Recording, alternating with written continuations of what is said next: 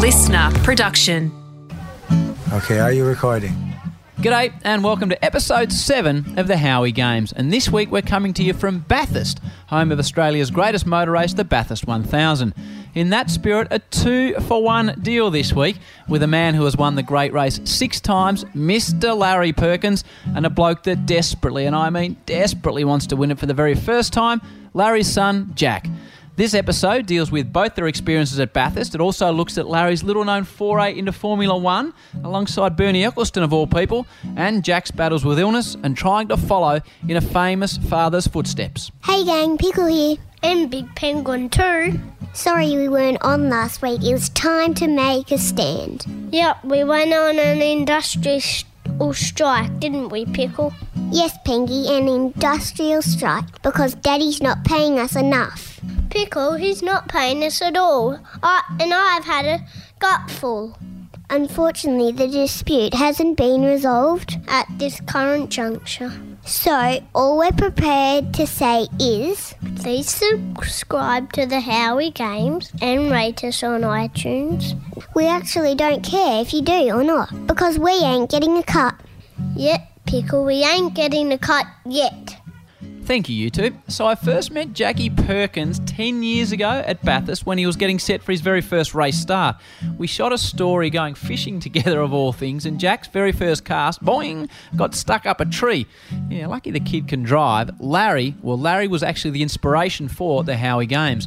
The three of us were having a pot and palm in a tiny little pub called the Murrayville Hotel on the Victorian South Australian border, and LP was in fine form, rolling out all sorts of stories about his early days of racing. And I was thinking to myself, these stories are way, way, way too good to go unheard. Hence, what you're now about to listen to. One final note.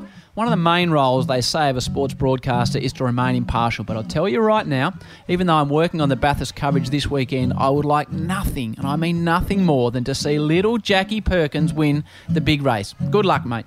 All right, now to the Perkins men. Oh my Jaja, tell me why won't they open up their eyes? They could help out if they try. If they would try. Wow, the two Perkins men in the same room. Great to see you both. Welcome to the Howie Games, to Larry and Jack Perkins. G'day, Larry. Well, thank you. Good to be here. And Jack, you're sitting here with your old man. This is going to be interesting. We've never done two people in one go before. No, I'm looking forward to it, Howie. I've listened to a couple of your Howie Games so far, and getting in the spirit for Bathurst already. Looking forward to it. Yeah, well, it's a big Bathurst weekend coming up for you when this goes to air. But I guess to start at the start, we really need your old man here as well, who's passed away a long time ago. But Eddie, he was the one that started off this racing obsession, I guess you'd call it, Larry.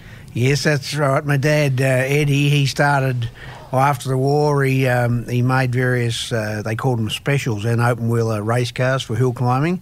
He made a Lancia special in 1951 and then a VW special in 1956. But he really did well in those round Australia trials. He did all of them, starting with the Red X, and he had very good success. You know, up on the farm, we were always racing. But, yes, it was his link to racing that I suppose got my interest up, and that's where I thought, hey, that's what I want to do. So when did you first jump behind the wheel of a car or vehicle of any type? Well, you was always pestering Dad, can I have a drive, whether it be sitting on his knee in the old Land Rover, which I've got downstairs, I might add, and or on the tractor. But I do remember very early days we had an old 1930s McCormick Deering tractor, and I was pestering Dad for a drive. He said, okay, hop in the seat.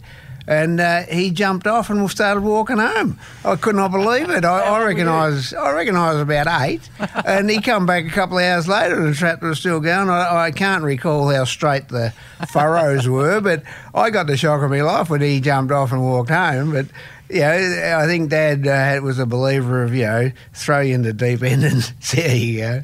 When did you learn to drive a car like you need to drive a car to race? Was it on the farm up in southern New South Wales, northern Victoria? Yeah, it was in the Mallee. I mean, I grew up on the farm, and at early days, I got 3 brothers, and and a sister. And my dad bought off the old neighbour an old A model Ford, 1929 A model Ford, when I reckon I was about 12, and that was we had to share with the brothers. And on a farm, all you do is hare around. You spotlight in the night and hare around the day, and in theory, go to school in between. But in theory, yeah. And it was just a foregone thing. You had to learn to drive. If you didn't learn to drive properly, and you're busy out, doing something on the farm, chasing some, animal that shouldn't be there, and you messed up the drive, and you were quickly reefed out of the seat, because another brother wanted to have a go. Yeah, okay. So the competitive spirit was there from day one. And at what stage do you start thinking maybe I could make a career out of this? You left Kawanji. Why did you leave? Because you're a small town boy in a small town. You had everything you needed there. Yeah, but I left school when I was 14, and I was water boring and for a State Rivers and Water Supply Commission, and I got up to when I was 18 and got my licence, and few of my mates at the time discovered drink, as I did when I was 18, but those mates of mine, unfortunately, too many of them found the problem with it in car accidents and got killed, and I thought this is a bit of a dead-end path I'm in, and I want to go to... I want to go racing. I suppose I almost had a feeling in my head that, I used to race around a lot without the drink, whereas everyone was convinced racing and crashing went together. And I had this little thing in my head, I'm going to prove that you can go racing and not be the one that ends up in the tree. The drink's the problem. And I saw that early on, went to Melbourne, got a job down here, and at that stage, about 18 and a half I wanted to go Formula 1 race, and I had every desire in the world. That's what my calling in life was. Get over to Europe, get into Formula 1, and leave all the touring car racing that we now know in Australia. That was the kids stuff. I didn't want to be king of the kids. I wanted to be the king. Gee, it's a grand plan. What did you used to see? How did you get news about Formula 1 back in Australia? Then when are we talking? Started in 1968, my interest on that, and I subscribed to the English motorsport news, I think it was, and I'd eagerly wait every mail, every once a week, I think it was, to read all about it. And I had my big fans. Jimmy Clark was on Yock and Rent. I thought, oh God, I've got to be able to race against them blokes. That's me. I was very, very focused on that's what I wanted to do. And that's a long way from Melbourne in Australia, though, mate, to get over to Europe. Yeah, it is. But see, when you got a strong desire to do something, you don't see the obstacles in your way. You just overcome them. And money today, we all talk about money. Well, even back then, everyone talked about money, but you didn't worry about that. You just got on with it and made do whatever you had. And I was pretty happy to end up in Europe. How'd you get there? Well, I got my Formula V race car, which because I didn't drink or smoke as such, I saved my money and I bought a Formula V.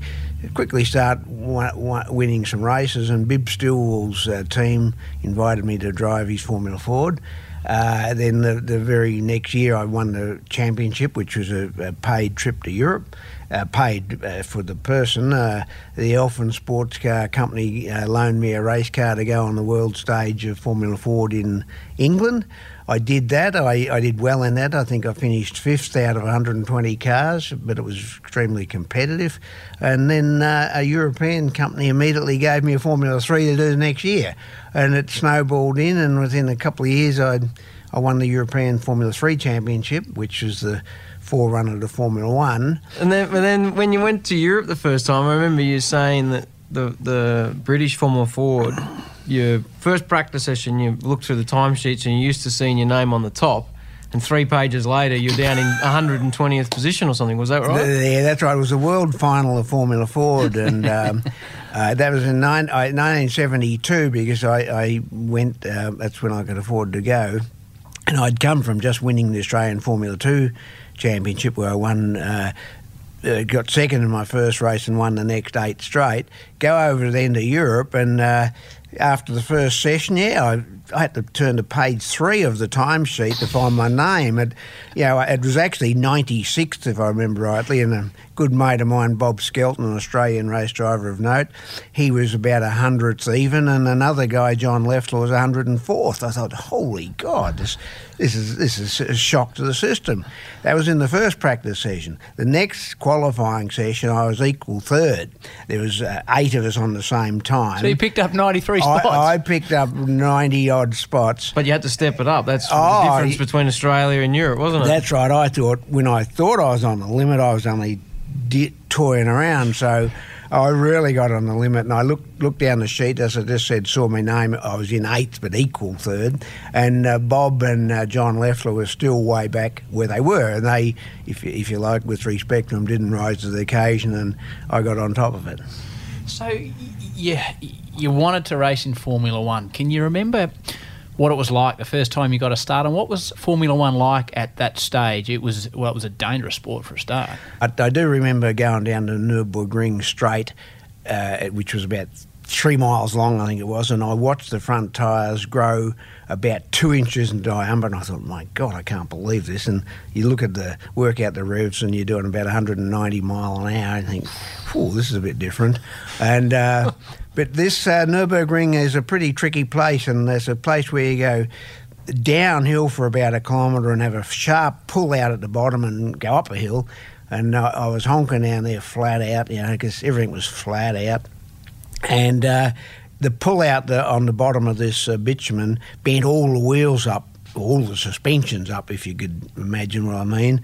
So that had to get fixed. We missed more sessions fixing all that. And the next time I go out, I'm honking around the corner, and it's raining on the other side of the hill, which was a notorious place for this. And I spun off on my slicks. As soon as I come over the hill, hit the rain and spun off and backed it into the fence, and we didn't have enough spare parts to fix it. So that was my first foray into Formula One at the only track the track I had my sights on all my life. I wanted to race at the old Nürburgring, and I at least got there to have a qualifying run.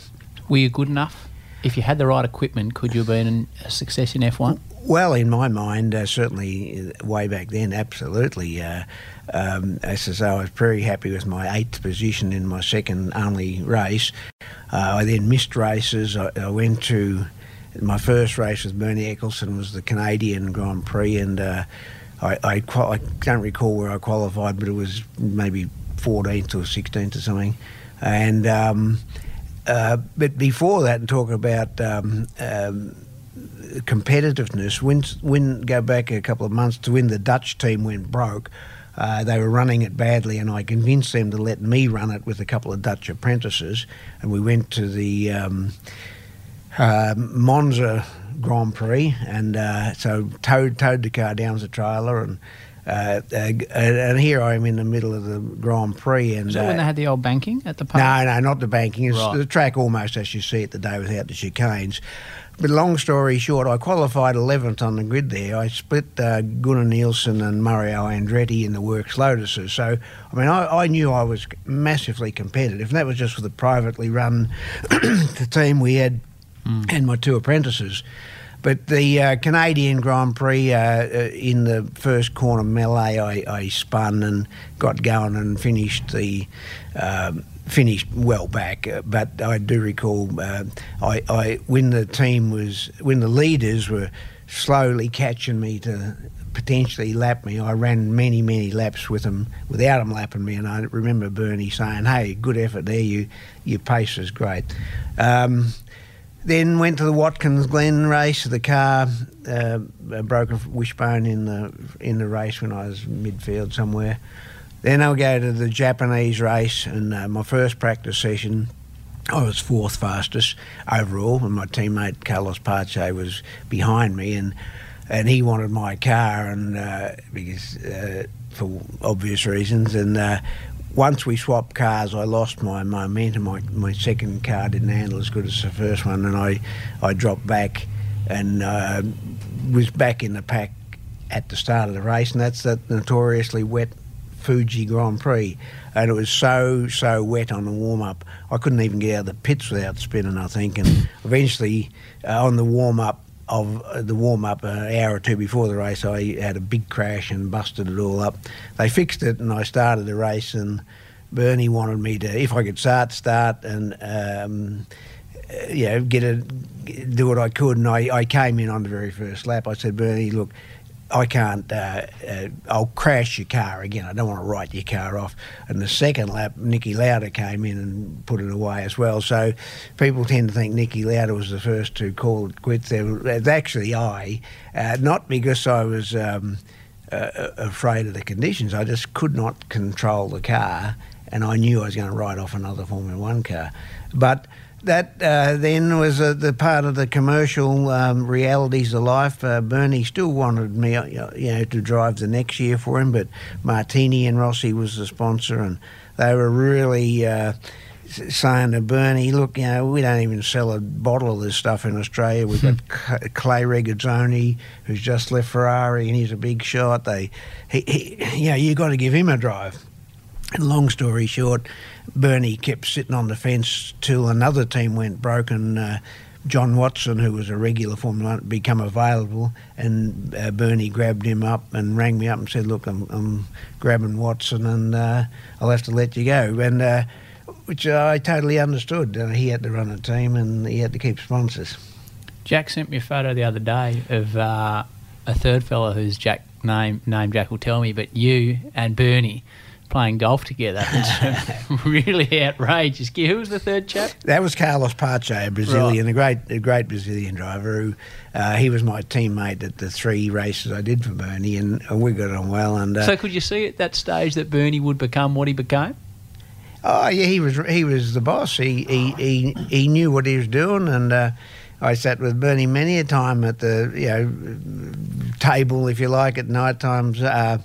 After the practices and so on in the Grand Prix I did, and he just knew what he was doing, but he was a man of a few words, but always very clear. You always knew where you stood. We touched on the risks of racing earlier on, and this is a part of what you guys both do. You've both been to racetracks. Jack and you and I were in Bathurst when Mark Porter died up the top of the mountain. I'm sure you've been at a lot of racetracks where you've been involved in races themselves. How do you both deal with it? Firstly, how do you deal with it, Larry, knowing that you're getting in there, and in your day, especially in F1, you actually were risking your life? It's a bit different now, but at those days you were. Well, in Formula One then, it started with a huge amount of deaths around the late 60s, and it continued right up to about 1977, 78. I was in the South African Grand Prix in a BRM, and I was running, in a queue of cars. I was right behind a particular car. It was Jacques Lafitte in the Ligier, if I remember rightly, and he was following another car. We've gone across. There's a hill in the pit lane, in the pit straight, and there was a car ahead of him. And suddenly, I see a lot of debris flying through the air because we're doing 180 mile an hour. And I thought, what the heck was that? And then I carry on for half a kilometre down to the end of the straight, still right behind Jacques Lafitte, and turn into a corner and saw Tony Bryce's car. Tom Price. I'm sorry, Tom Price's car well into the fence. I thought, oh, that doesn't look good. So then we come around again, and I looked to where I saw all this flurry of activity, and I saw Tom Price's helmet on the side of the road there, and I thought, that's not good. And so he was killed immediately when a marshal ran across the track, and he hit the marshal, and the marshal's fire extinguisher hit him, took his head obviously off. And but you were hardened to it because it was happening so often. And did you think about it? Did you lie in bed knowing it's going to rain tomorrow, there's a greater risk, or it didn't even cross your mind? No, it didn't cross your mind. It was just not even on your radar, other than it was there. But it was not a deterrent. I think every Formula One driver who had a it's terrible to say, but you'd wonder if anyone would get injured or killed so you could get a drive. That's how intense the competition was and your desire to succeed that you completely put out of your own mind that it could be yourself. You, Jack, as I said, we were at Bathurst at that stage. You would have been in the development series, I guess, in that same event as Mark up the top of the mountain. I can still recall there's all those expressions people use. All I remember is disbelief that we were at Bathurst in a very safe time in a safe race car and someone had just died. Yeah, that's 10 years ago now. It's coming up on exactly 10 years, and that was my first year driving V8 supercars. And the sort of not scary thing is, but I passed Mark when he'd spun, and the second car behind me unfortunately hit his car, and the rest is a sad ending. But yeah, I guess like Dad says, you don't ever expect it to be you. Every race car driver is guilty of the fact they probably think they're a bit invincible in that element, and I guess the statistics show that it's still safer in the respect that more people have survived big crashes than not. But yeah, I mean, a couple of years later, we had another unfortunate incident at Clipsal where another guy passed away in the development series. But, the categories now and the way motor racing is, there's an incredible amount of money spent on making sure the cars are safe, the driving apparel's better, and the tracks are safer, and the cars, obviously. So, look, touch wood that, you don't want it to happen, but we're doing what we enjoy doing. Any situation in life can present opportunities where you can get the hammer hit on the table and the show's over, but at least if you're driving a race car, your last memories are enjoyable. Yeah, and it's not compulsory to be a race car driver. This is the thing you got to remember. Everyone does it voluntarily, fully aware of what they're doing, and but it's a lot of credit has gone to the players that have made it safer, especially in Formula One. And there were certain guys. I mean, Jackie Stewart was a great pusher of safety, and when you were a young bloke entering the thing, you had very little horsepower in your voice as such. But once you were established, you could start saying the things. And Jackie, and he had a lot of guys followed him, and safety, it wasn't that hard to make things safer. And to today, to look at Formula One, especially now today, and of course V8 supercars, they're so far ahead of where they were 30 years ago. What about as a dad?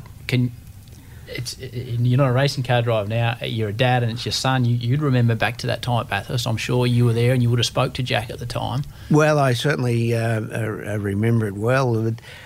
I don't know whether I spoke to Jack or not as such, but I do know that you don't have to remind anyone what has just happened or what is going to happen.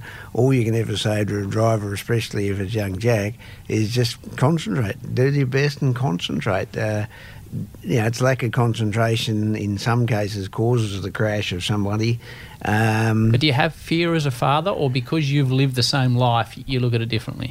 Well, I do look at it differently. I don't have the same fear Jack's mother has, for instance, who is like a cat on a hot tin roof whenever Jack races. But it doesn't alter the fact that you want your son to be safe. That's I think just a normal human reaction. I don't think anyone would not have that, but you don't want to cloud it by being all goo-gar about it, and upsetting him over things that we all know. It's funny though we're talking about it, because imagine what Dad's parents were like. Oh. Dad's 26 racing Formula One. Every third Grand Prix someone's dying. The only way they're going to find out is probably a telegram. Like, that puts a different perspective on it. Just thinking about that's the first time I've ever thought about what Dad's my grandparents thought of all that, because that was a lot more dangerous than it is now. And they didn't daily know what was even happening, because I'd only write letters to them, once a week. You could never afford to ring up, so you didn't ring. So they were months behind on the news, and but look, it's just a different era. That's the way it was. Were you a single bloke over at that stage? Oh, very much so. So was it like I picture F1 in the 60s and 70s, Larry? Were they lined up to try and get a piece of Larry Perkins? Well, I normally tell, when I was still back on the farm, I'd say me and my mates would go into the newsagent and read the things, and my mates would all pick up the Playboy and read them, and I'd pick up the motor car books and I'd read them, but then we'd swap. And but look, I must admit that I had great visions of becoming a Formula One and living in Monaco, all the fancy cars. James Hunt style. All the things. Hey, you wouldn't be real if you didn't say that. You may not say it at the time, but that was all, that'll suit me. That's better than waterboarding by a mile. And did it work out like that at all? Well, I lived for 2 years in the back of me truck, trying to get there, and I had spasms over a couple of years of Formula One where we were jetting all around the world. I went to Argentina, I went to Brazil, I went to all the places and so on, and but the bit that's not said is when you're a race car driver, I didn't drink at all. I didn't drink even a month before a race, just in case the alcohol affected my judgment. I was extremely fit. I was always in bed early by 8:30. So you were a social, boring person in reality because you were so focused on being successful in your job that everything else didn't matter. And whether it be the social side of things or whatever, you put that was so far second. It didn't even impinge on it. But that doesn't mean to say I had a good. Good existence in England. I recall, just to touch on what you're trying to think about, I had been living in my car for a couple of days at one stage, and an Australian dude said, "Come to a party tonight." So okay, I'll go to the party. That'll get me out of the car. And it was a couple of flats there with 8 Australian girls living in it. And I remember I left about 8 months later. So I was still normal. It's a long way to go just to hang out with Australian girls, though. Oh, everyone hangs out with their own kind. You just evolve to that for some reason. Time for a quick break from Larry and Jack to let you know what's up next Thursday on the Howie Games. It's the legend himself, Pickle Dino. Who, Penguin? Dino, the king of the MCG. You know, he smoked 210 against the Indians at Madras. Oh, the legend. He comes out swinging in next week's ep. Got to the ground at Trinidad where it's been raining a little bit, and Steve Smith, a different Steve Smith back there, very good opening batsman. Obviously saw the pitch, looked at the scoreboard and had Malcolm Marshall, Garner, Roberts holding, and said, "No, I'm not playing," and I got my first game. So I batted at 6. So you reckon he had a look at what was going on and thought, that's not for me? No doubt whatsoever. Really? Yeah, well, no doubt whatsoever. That's Dean Jones in next Thursday on the Howie Game, my daddy's podcast. This episode will go to air on the Thursday before Bathurst, and the Perkins name is synonymous with Bathurst. You spoke earlier on about Brocky and not really wanting to race, and then all of a sudden you're racing Bathurst with Brocky. And three on the trot? Yeah, we had a Sandown win and 3 Bathurst on the trot. Was it hard to come back and give up on your dream? You said at the start that you didn't really have interest in the V8s and you wanted to be an F1 driver. You've done that, and then you've come back and you've almost been shoehorned back into something. Well, it was hard, and I was at a loss to know what to do, because when you've spent the last 10, 15 years of your life trying to do something and it didn't work out, I mean, you have real withdrawal symptoms. I think that's the right word. You think, well, what am I going to do? So I did sort of the silly things. I made the world's first solar-powered car with Hans Holstrap. I designed that and made that. Then I made a rally car, but I was at a dead set loss what to do, because I didn't actually have a job. I had no money. I was scratching around. I know I borrowed some money off my dear old mum who had no money, and I thought, so when Brocky's offer come along, I thought, maybe I better get a job, and I sort of had shrugged off the disappointment of Europe over a year or two and realised, hey, I better get focused, and I got married at that stage, and I thought, okay, we'll take the job of running Brocky's workshop, and we'll do his double driving stint where he wants, even that wasn't my focus, and that all worked out good. Worked out good, worked out so well you won 3 Bathurst. on the trot together. That's right, I did. I suppose that's called pretty good, isn't it? Yeah, And, I would have thought so. but that ended. I into the middle of '85, and Peter, had given me a contract to run the race team, and he and I got on well, and he brought the polarizer in, which I didn't agree with, and he asked me then if I'd have to leave the contract, and I said, I understand, no problem. So we had a split. We shook hands and had a split. It all only took half an hour. It was not a big deal. And Is this when he was putting crystals and that type of stuff in the yeah, car? he got a bit carried away with things that I couldn't agree with. Well, it's not your go. You're an engineer way back. Yeah, it's not so my go. What were the crystals of, I only hear that, Brocky was putting crystals in his car. What does even that mean? Well, you'd probably be asking the wrong guy, but you need to ask Paul Gover, who, one of our notoriety motorsport journalists, who said it made a big difference when he drove the car, but I think he might have had a bit of licence when he said that. But no, it's supposed to align the molecules up perfectly in order and in step, and I have no idea what it means. I'm only rabbiting on here, but I couldn't. There's certainly we could find no facts to support that it did any of that. What did you win for your first Bathurst? What was the prize for your first Bathurst win? I tell you, it was $100,000. $100,000. And I might add, I didn't win that. I only won the 3 Bathursts with Peter, and each time the prize was $100,000.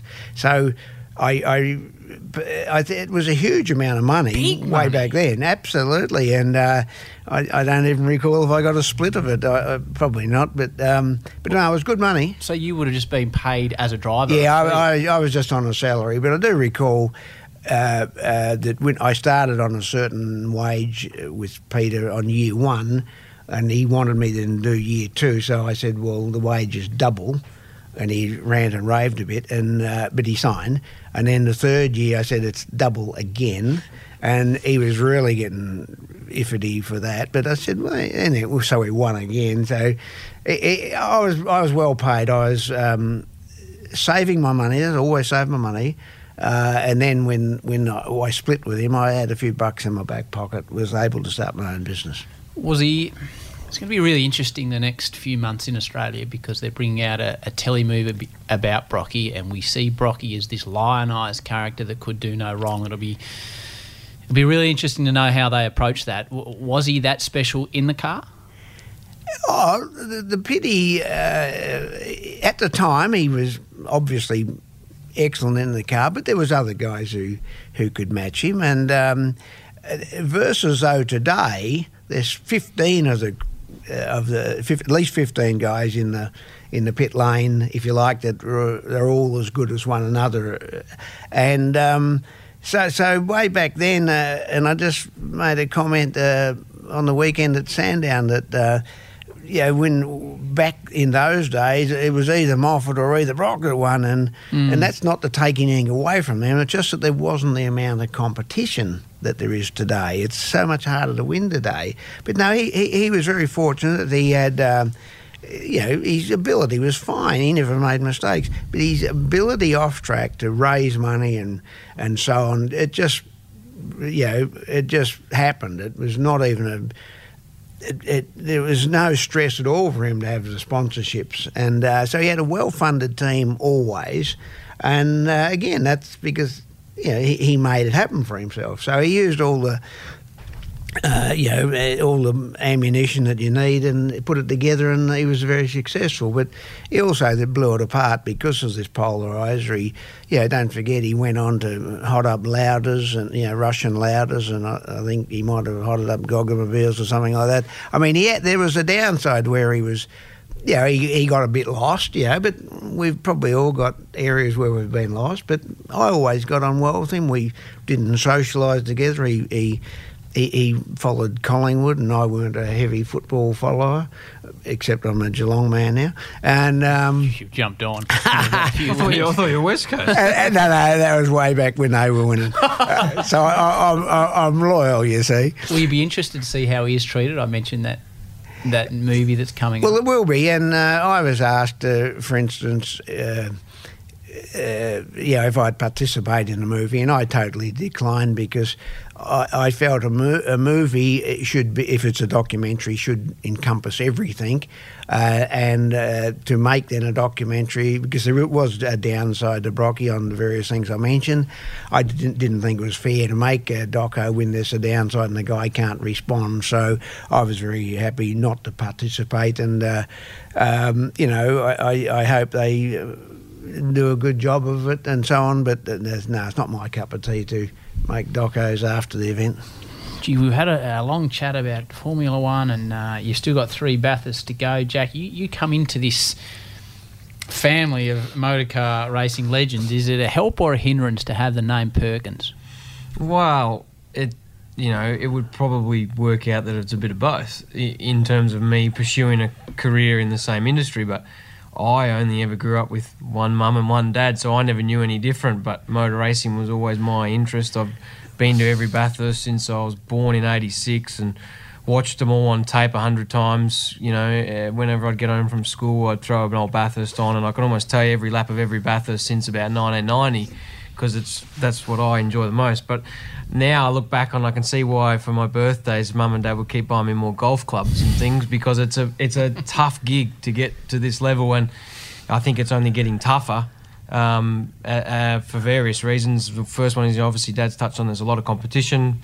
There's still that issue in motorsport where it costs quite a lot of money by comparison to other ball sports, and to sort of showcase your talent it's very difficult. But I enjoy driving cars, I enjoy driving golf buggies, I enjoy driving the forklift here at the workshop. I just enjoy driving stuff with the steering wheel. It makes me happy. So that's what I've chosen to do, and now I'm lucky. This is my 10th Bathurst this year. I'm driving with the Holden Racing team, so I've been able to tick a few boxes along the way. Did you want him to race? What you didn't say, Jack, though, is when you started in go-karts, 7 years old or whatever, you'd be at the go-kart track, and the amount of people I'd come up, the amount of people I'd see come up to you, adults, and say, "G'day, young Jack, do you think you'll ever win as many Bathursts as your old man?" And this style of chat was around you constantly, whereas the other mates in go-karts on the grid, whether it be the Tim Slades and others who grew up, never had that pressure, and it was pressure that you might have known, but I could see it where,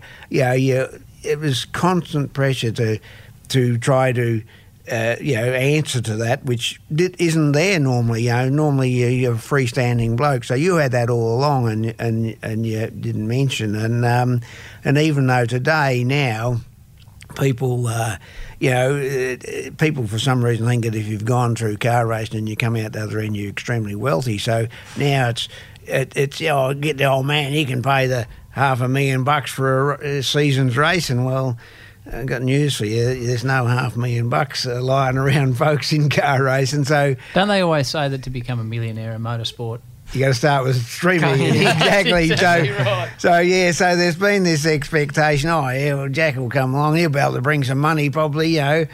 Which all falsehoods. There was no way that could happen. You see. Did you try and steer him away from it? You saw this happening, obviously, from a young age. Oh yeah, no, I didn't try to steer either. I wanted to be neutral on it, and for sure, I do recall buying a pair of golf clubs once, but no, look, people, I've let both my kids, it's their life, they got to do what they want to do. You try to make some general guidance and offer some form of education, and at the end of the day, it's their life, they got to do what they want to do, and because that's what I did. I did it what I wanted to do without interference from my mum or dad.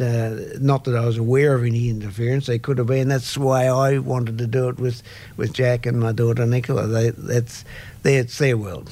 Is there fear racing around that Bathurst track? Like, I go there every year and I see what you guys do, and I see how quickly the weather changes, and everything seems to be in so much control until it's not in control up there. Yeah, there was. I remember when I first went there, driving down the front straight. Now they're called Conrod Straight, and you're doing nearly 300k an hour. And back then, the doors used to flare out from the top, and you could sort of see daylight near the roof. And those sorts of things were a bit spooky when I first started, but now it feels slow. You've done that many laps around there. I was fortunate enough in 2014 to qualify in the top 10 shootout. Like, I've done a low 2:06, and things like that give you confidence when you go there. And now I feel like a veteran. I feel like the place doesn't scare me. you've still got to treat it with a lot of respect, mind you, because something that Dad taught me when I was really young is that, Bathurst is actually a really easy race to win, but it's even easier to lose. Plenty of blokes, teams, drivers have lost the race, but not as many have won, and that's a pretty true statement. So, in a co-driver capacity, you've got to remember to drive within your limits. So for me, in the last couple of seasons, it's all about giving the car back to the lead driver in one piece. But yeah, I love Bathurst. It's our AFL Grand Final. It's the Melbourne Cup for horse racing. It's the one race where people that don't even watch motor racing just quietly ease the TV on a Sunday and they want to know who's won or who's winning Bathurst. And for me, that's the one I want to get. A very, very short spell before we go back to the Perkins men. Thanks for all the messages from last week's episode of the Howie Games. Continue to let us know what you think on Twitter or Facebook at MarkHoward03. The Jack Jones ep last week certainly made an impression on a lot of people. Please go back and take a listen to Jack in ep 6 if you haven't heard it. A man who played in 7 straight VFL Grand Finals with Essendon from 1946, and before that, a man who went to war. I can honestly say we never had fear, or I didn't, because you had no time to think about it anyway. You had to keep going. You couldn't pull out, as the saying goes, because all your mates are with you. Just doing what we had to do at work. Yeah, that's right, exactly. And I know it sounds... It's bloody extraordinary, mate, when you talk about it is, like that. but you couldn't afford to be sorrowful. Yeah. What are you doing? I always say that worry about the things you can handle. Don't worry about things that you can't handle. So that was one of those positions that we were in. Jack Jones, a true Australian legend. Time to go back to Larry and Jack Perkins. Your first Bathurst, Jack, you were inexperienced, to put it mildly. I was in the pit lane at Channel 10 and was reasonably inexperienced, and I look back on it and I would handle it completely different these days. I think... You'll describe the incident, but I actually think it's one of the more unfair things I've ever seen at a sporting event, what took place that day, and the way you were blamed for things that were out of your control. And I look back on it now, and I'd treat it a lot differently. I'd probably call those to task that were involved rather than just talking to those that got involved in an incident. You were involved in an incident with Mark Scaife, and I didn't speak to Mark afterwards. I think someone else did, and he blamed you for it. And I look back on it, it was really unfair, mate. Really, really unfair what happened that day, I reckon. Yeah, it's funny because I remember it clear as day. Like, it was our first Bathurst. The 2 lead drivers in Dad's team were Richo and Dumbrell. They were in contention to win the race all weekend, and Shane and I were just the young guys. Shane Price and I were the young guys in the second car, and no pressure, no expectations. And we were just doing the best we could, learning quite a lot. We'd done well on the Saturday in the development series, finishing 2nd and 3rd. In tough circumstances, obviously, with Mark Porter passing on the Saturday in the race, sorry. But yeah, I just wanted to keep out of trouble. I started about 24th, come out of turn 1, and one of the other cars tried to run me off the road, and I backed off the throttle and just settled in behind him, and we're honking down Mountain Straight, and you come up over the crest there, and for anyone that's been there, it's quite a decent little crest in the hill.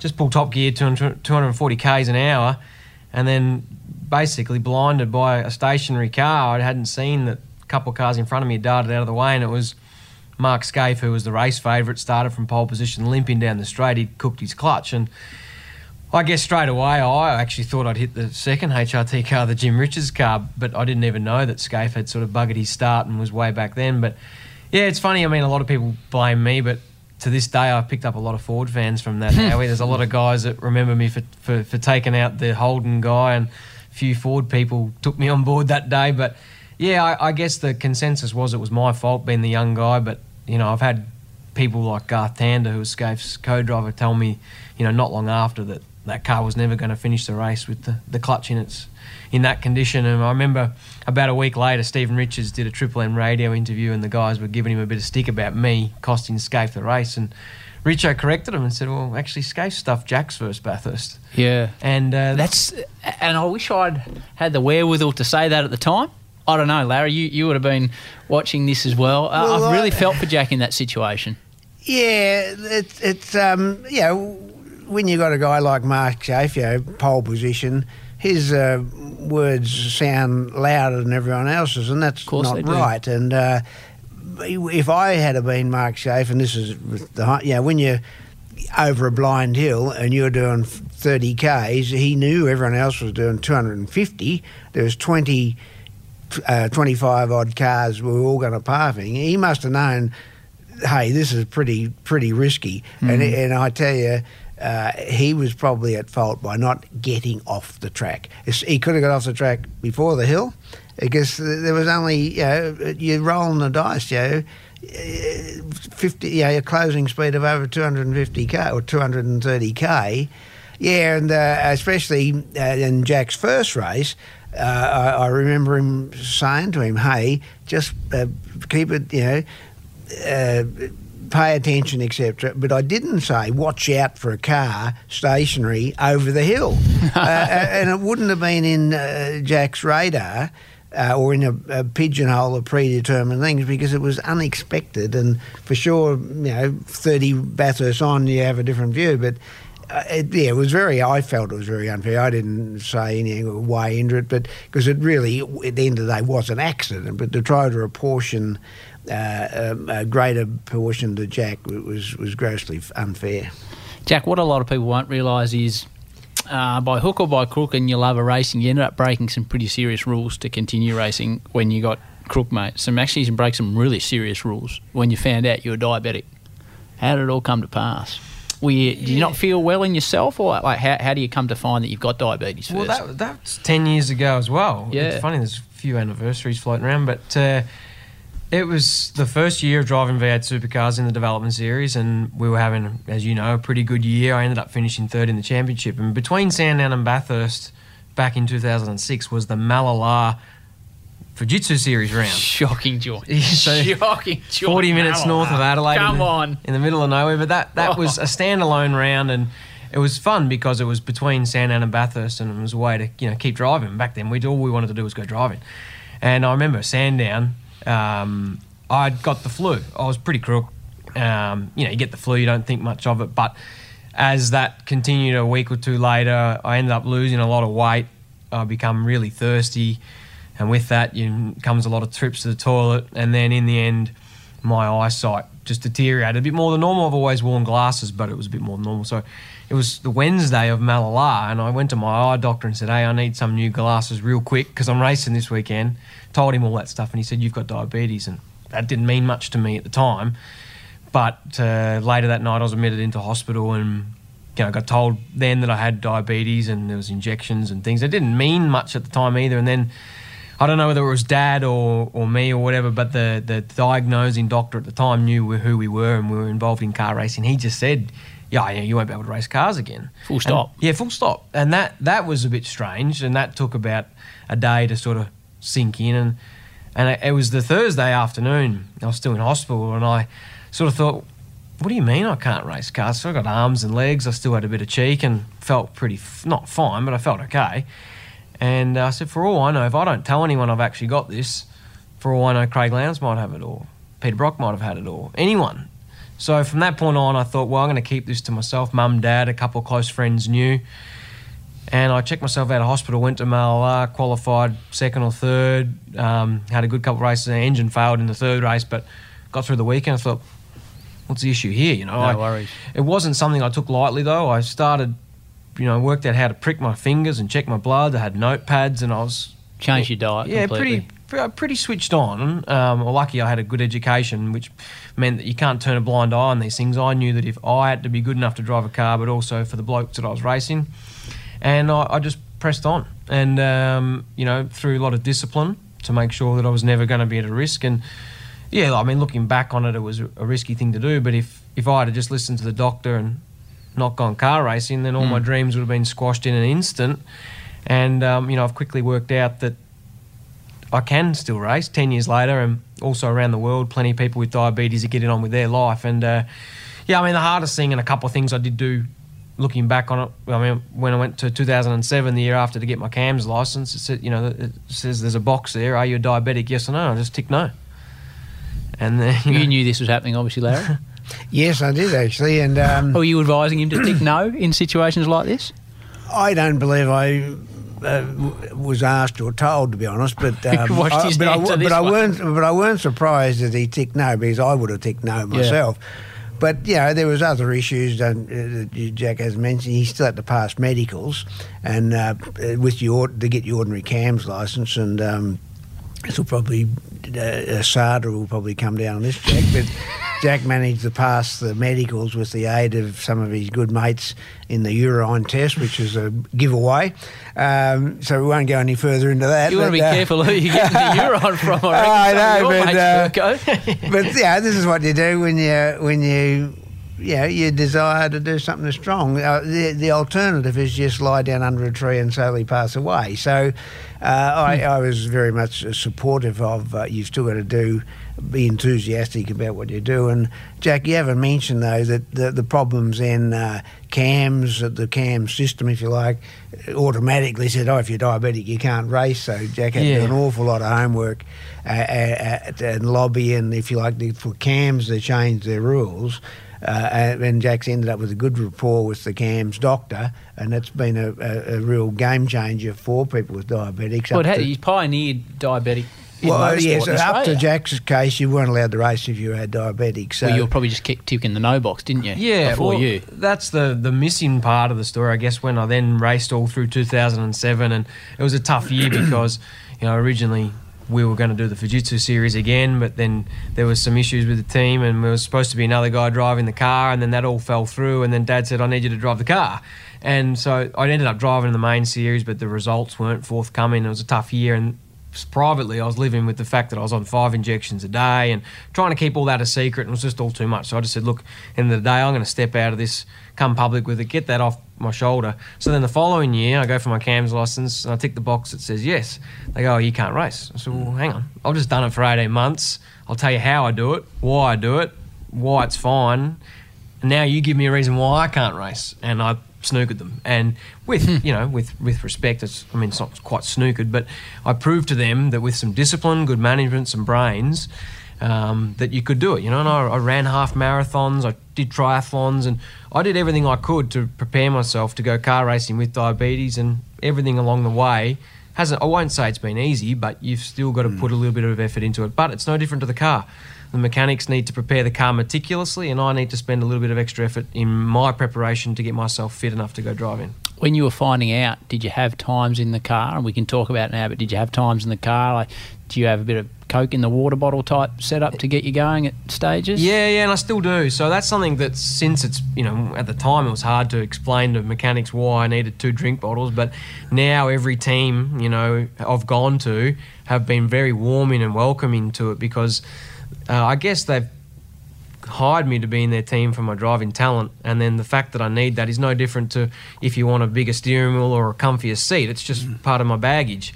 So, we joke about it now. Back then, Shane Price used to have a drink on my Gatorade or whatever I was drinking, but and I only at Sandown I had the Gatorade bottle there, and I was telling James Courtney if he wants a bit he can have some, because I started, he finished. So, but that's just what you do, and I haven't to this day haven't had a single issue in the car, and I really put that down to a lot of discipline. You can't be undisciplined with it. And that drink bottle of Coke was Coca-Cola, just for the ones who were wondering. I've already got a SADA on the nose. I must admit, my first time I had a drug test in V8s was Perth, 2007, and at that stage I was still private, and I was crapping my dacks that they'd see sugar in my urine and bust me for driving. But never heard anything, but I just remember the first drug test we had, because we get drug tested quite often. Yep. And I just thought that may have uncovered me for whatever reason, but it didn't, and been obviously drug tested plenty of times since without any issues. See, what others, like whether it be me or your teammates and teams, when you don't have this type of disease, you're not aware of a lot of things, and it's a real eye-opener when you become aware of it and the problems associated with. But like Jack said from day one, there's an awful lot of people out there with something worse, and that's the only attitude you can have, and just get on with it and get over it.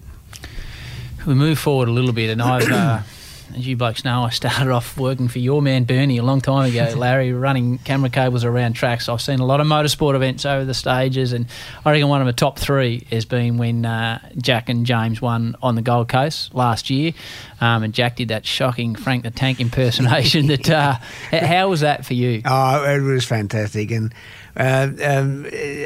Jack's mum and I, we don't go to the races as much. Every now and again we might go to one, but to watch that, it was pretty special because I've known obviously all my life, longer than Jack, that's all he wants to do, and to pick up a win, especially that one, I knew what he was going through, and I was pretty happy for him. Is an understatement. And you, Jack? That day, it was a ripping day. You've still got that surfboard. You haven't brought it down the coast yet to actually give it a go. I'm too scared to give it a go. But look, that's the realisation of your lifelong ambition. And there's been plenty of races where I've been in more competitive situations than that day, and we haven't even got a podium. But, I think a lot of people talk about the race itself. It was a fuel race, but at the end of the day, like I said, there's been other races where I thought I could have won and I didn't for various reasons. But to win that race, the way James had been out with injury, I was supposed to drive with him the whole endurance campaign, and I didn't. The first race he come back, we finished 5th, and then on the Sunday we won. It was just awesome, and James was so inclusive of the fact that he shared half the day with me. I think I handed the car over to him. I think we started 10th and I handed over in 8th. Like, it was nothing spectacular, but I didn't damage the car over the ripple strips. I didn't hit the fence. I gave it back to him in one piece, and then the guys came up with a strategy that put us in the position to win the race. And I've heard about guys that have won Bathurst with other people that didn't share the limelight, but I couldn't think of anyone that, James was just awesome about it. And to this day, we still joke about how it was such a great day, and just to share it with someone that was, really, it was a 50-50 deal, but it was such a team thing, and it's a realisation of my dreams. And yeah, words, it's pretty hard to put it in words, actually. I just hope that I get that feeling again, because it's pretty cool. To get that feeling at Bathurst, what would you give up in your life to win Bathurst? I was joking to James, actually. We had our debrief after Sandown, and the team worked out that if we had done a couple of things different with the strategy, we possibly could have won. I think we had the car speed there, and I said to James, if we were to win Bathurst, he might need to find someone else for the Gold Coast, because I reckon I'd be camped up there for a couple of weeks. But look, we'll worry about that when it happens. But we've left no stone unturned in our preparation. Yeah, this is the Howie Games, Jack. We're not doing a press conference here. What would it mean to you to win the actual race? Mate, I wouldn't be able to describe it. Dad's had 6, I just want 1. That would be the ultimate. I think this year is our best chance, or my best chance. The team won at Sandown with the other car. I'm driving with James Courtney, who's on his day. No one can beat him. And he's a good dude too. You just get on well, yeah. And no one would know this, but way back in his early go-kart days in Europe, he was under-financed guy, and I heard on a grapevine he was short of money or something, and I do recall sending him more than a couple of $1,000 to, because I was doing right here. We had good sponsorships. I thought, hang on, I need to share this, and I'm very pleased when I think about it that Jack's now driving with James, and he it's not well known, but he was absolute top of the world in his go-kart days, and arguably should have got into F1, but he didn't, and he had all the hard yards to do back here, and now Jack's sharing that with him, and it'd be certainly great to see it happen. But he hasn't won one either, so we've been joking about a few things we'd do after the race if it happens. There's been a few rumours and things floating around, but look, I know it would mean the world to both of us, and it would be truly the best day in my life if that could happen. 25 to 1 is the odds, Jack. There's only 25 cars, so... Yeah, you got to be a chance. Would you give up one of yours to see your son win one, Larry? You got 6. Oh, God, yeah. Yeah, of course I would. If it meant my record said 5 and he's got a proper one, oh, God, yeah. Yeah, you do that because that's what, dads do. The Howie Games normally finishes. I got a couple of kids, Larry. One is age 6. She's a girl, and she operates under the nickname of the Pickle. and I've got a son who's 4, and for some reason Larry decided a couple of years ago that he was going to change his name to the Big Penguin, and he will only answer to the name the Big Penguin. And we normally finish this by posing a question from the kids. I have a chat with them over breakfast, who we're going to chat to. So the pickle, Larry, is going to ask one to you via my phone. Hi, Larry. It's Pickle here. I know you're really, really old now, but when you were younger, would you have beaten Dan Ricardo? She thinks you're really, really old now, but in your heyday, LP, could you have beaten Ricardo? That's a very good question. That is a fantastic question, and thank you very much. I don't know if I could have beaten him, but I can tell you, even though I'm really, really, really old now, I would have been trying really, really hard to beat him. And I'd like to think I could have beaten him, but I tell you, Daniel Ricciardo is an absolute top driver, and I'm hoping he wins plenty of races and becomes world champion because he's fantastic. Before we get to, because the Penguin's got a question for you, Jackie boy. I love Lewis Hamilton. Jack knows I love Lewis Hamilton. He knows that I love showmen in sport. How do you view the business that's Lewis Hamilton, Larry?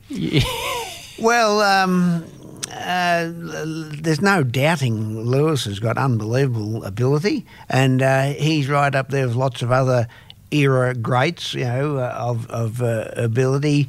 He certainly got himself into a good team. There's no doubt about that. He appears to have the number on Nico more often than the other way around.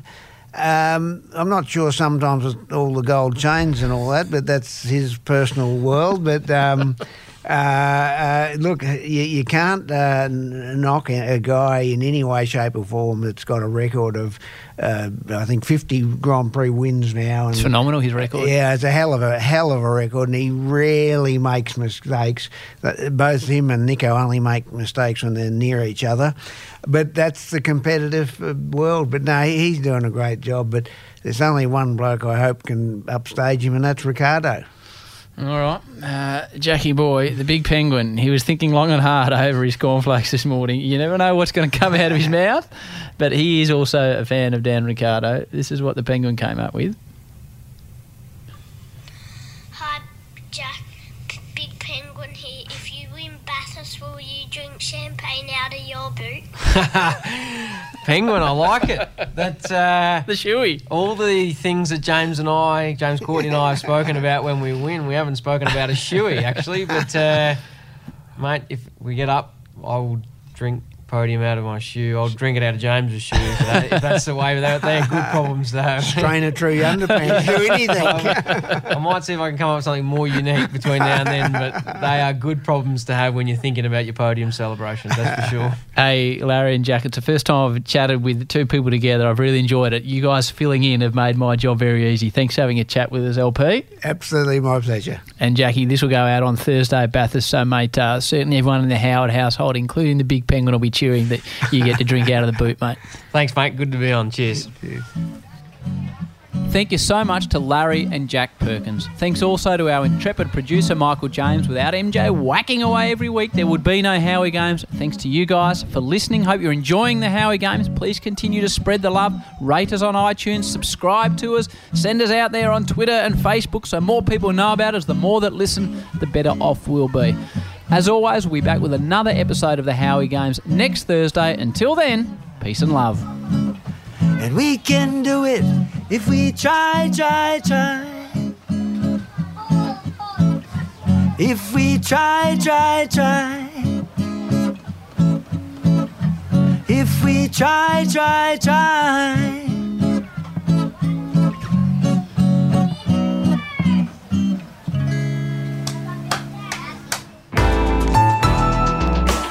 Listener.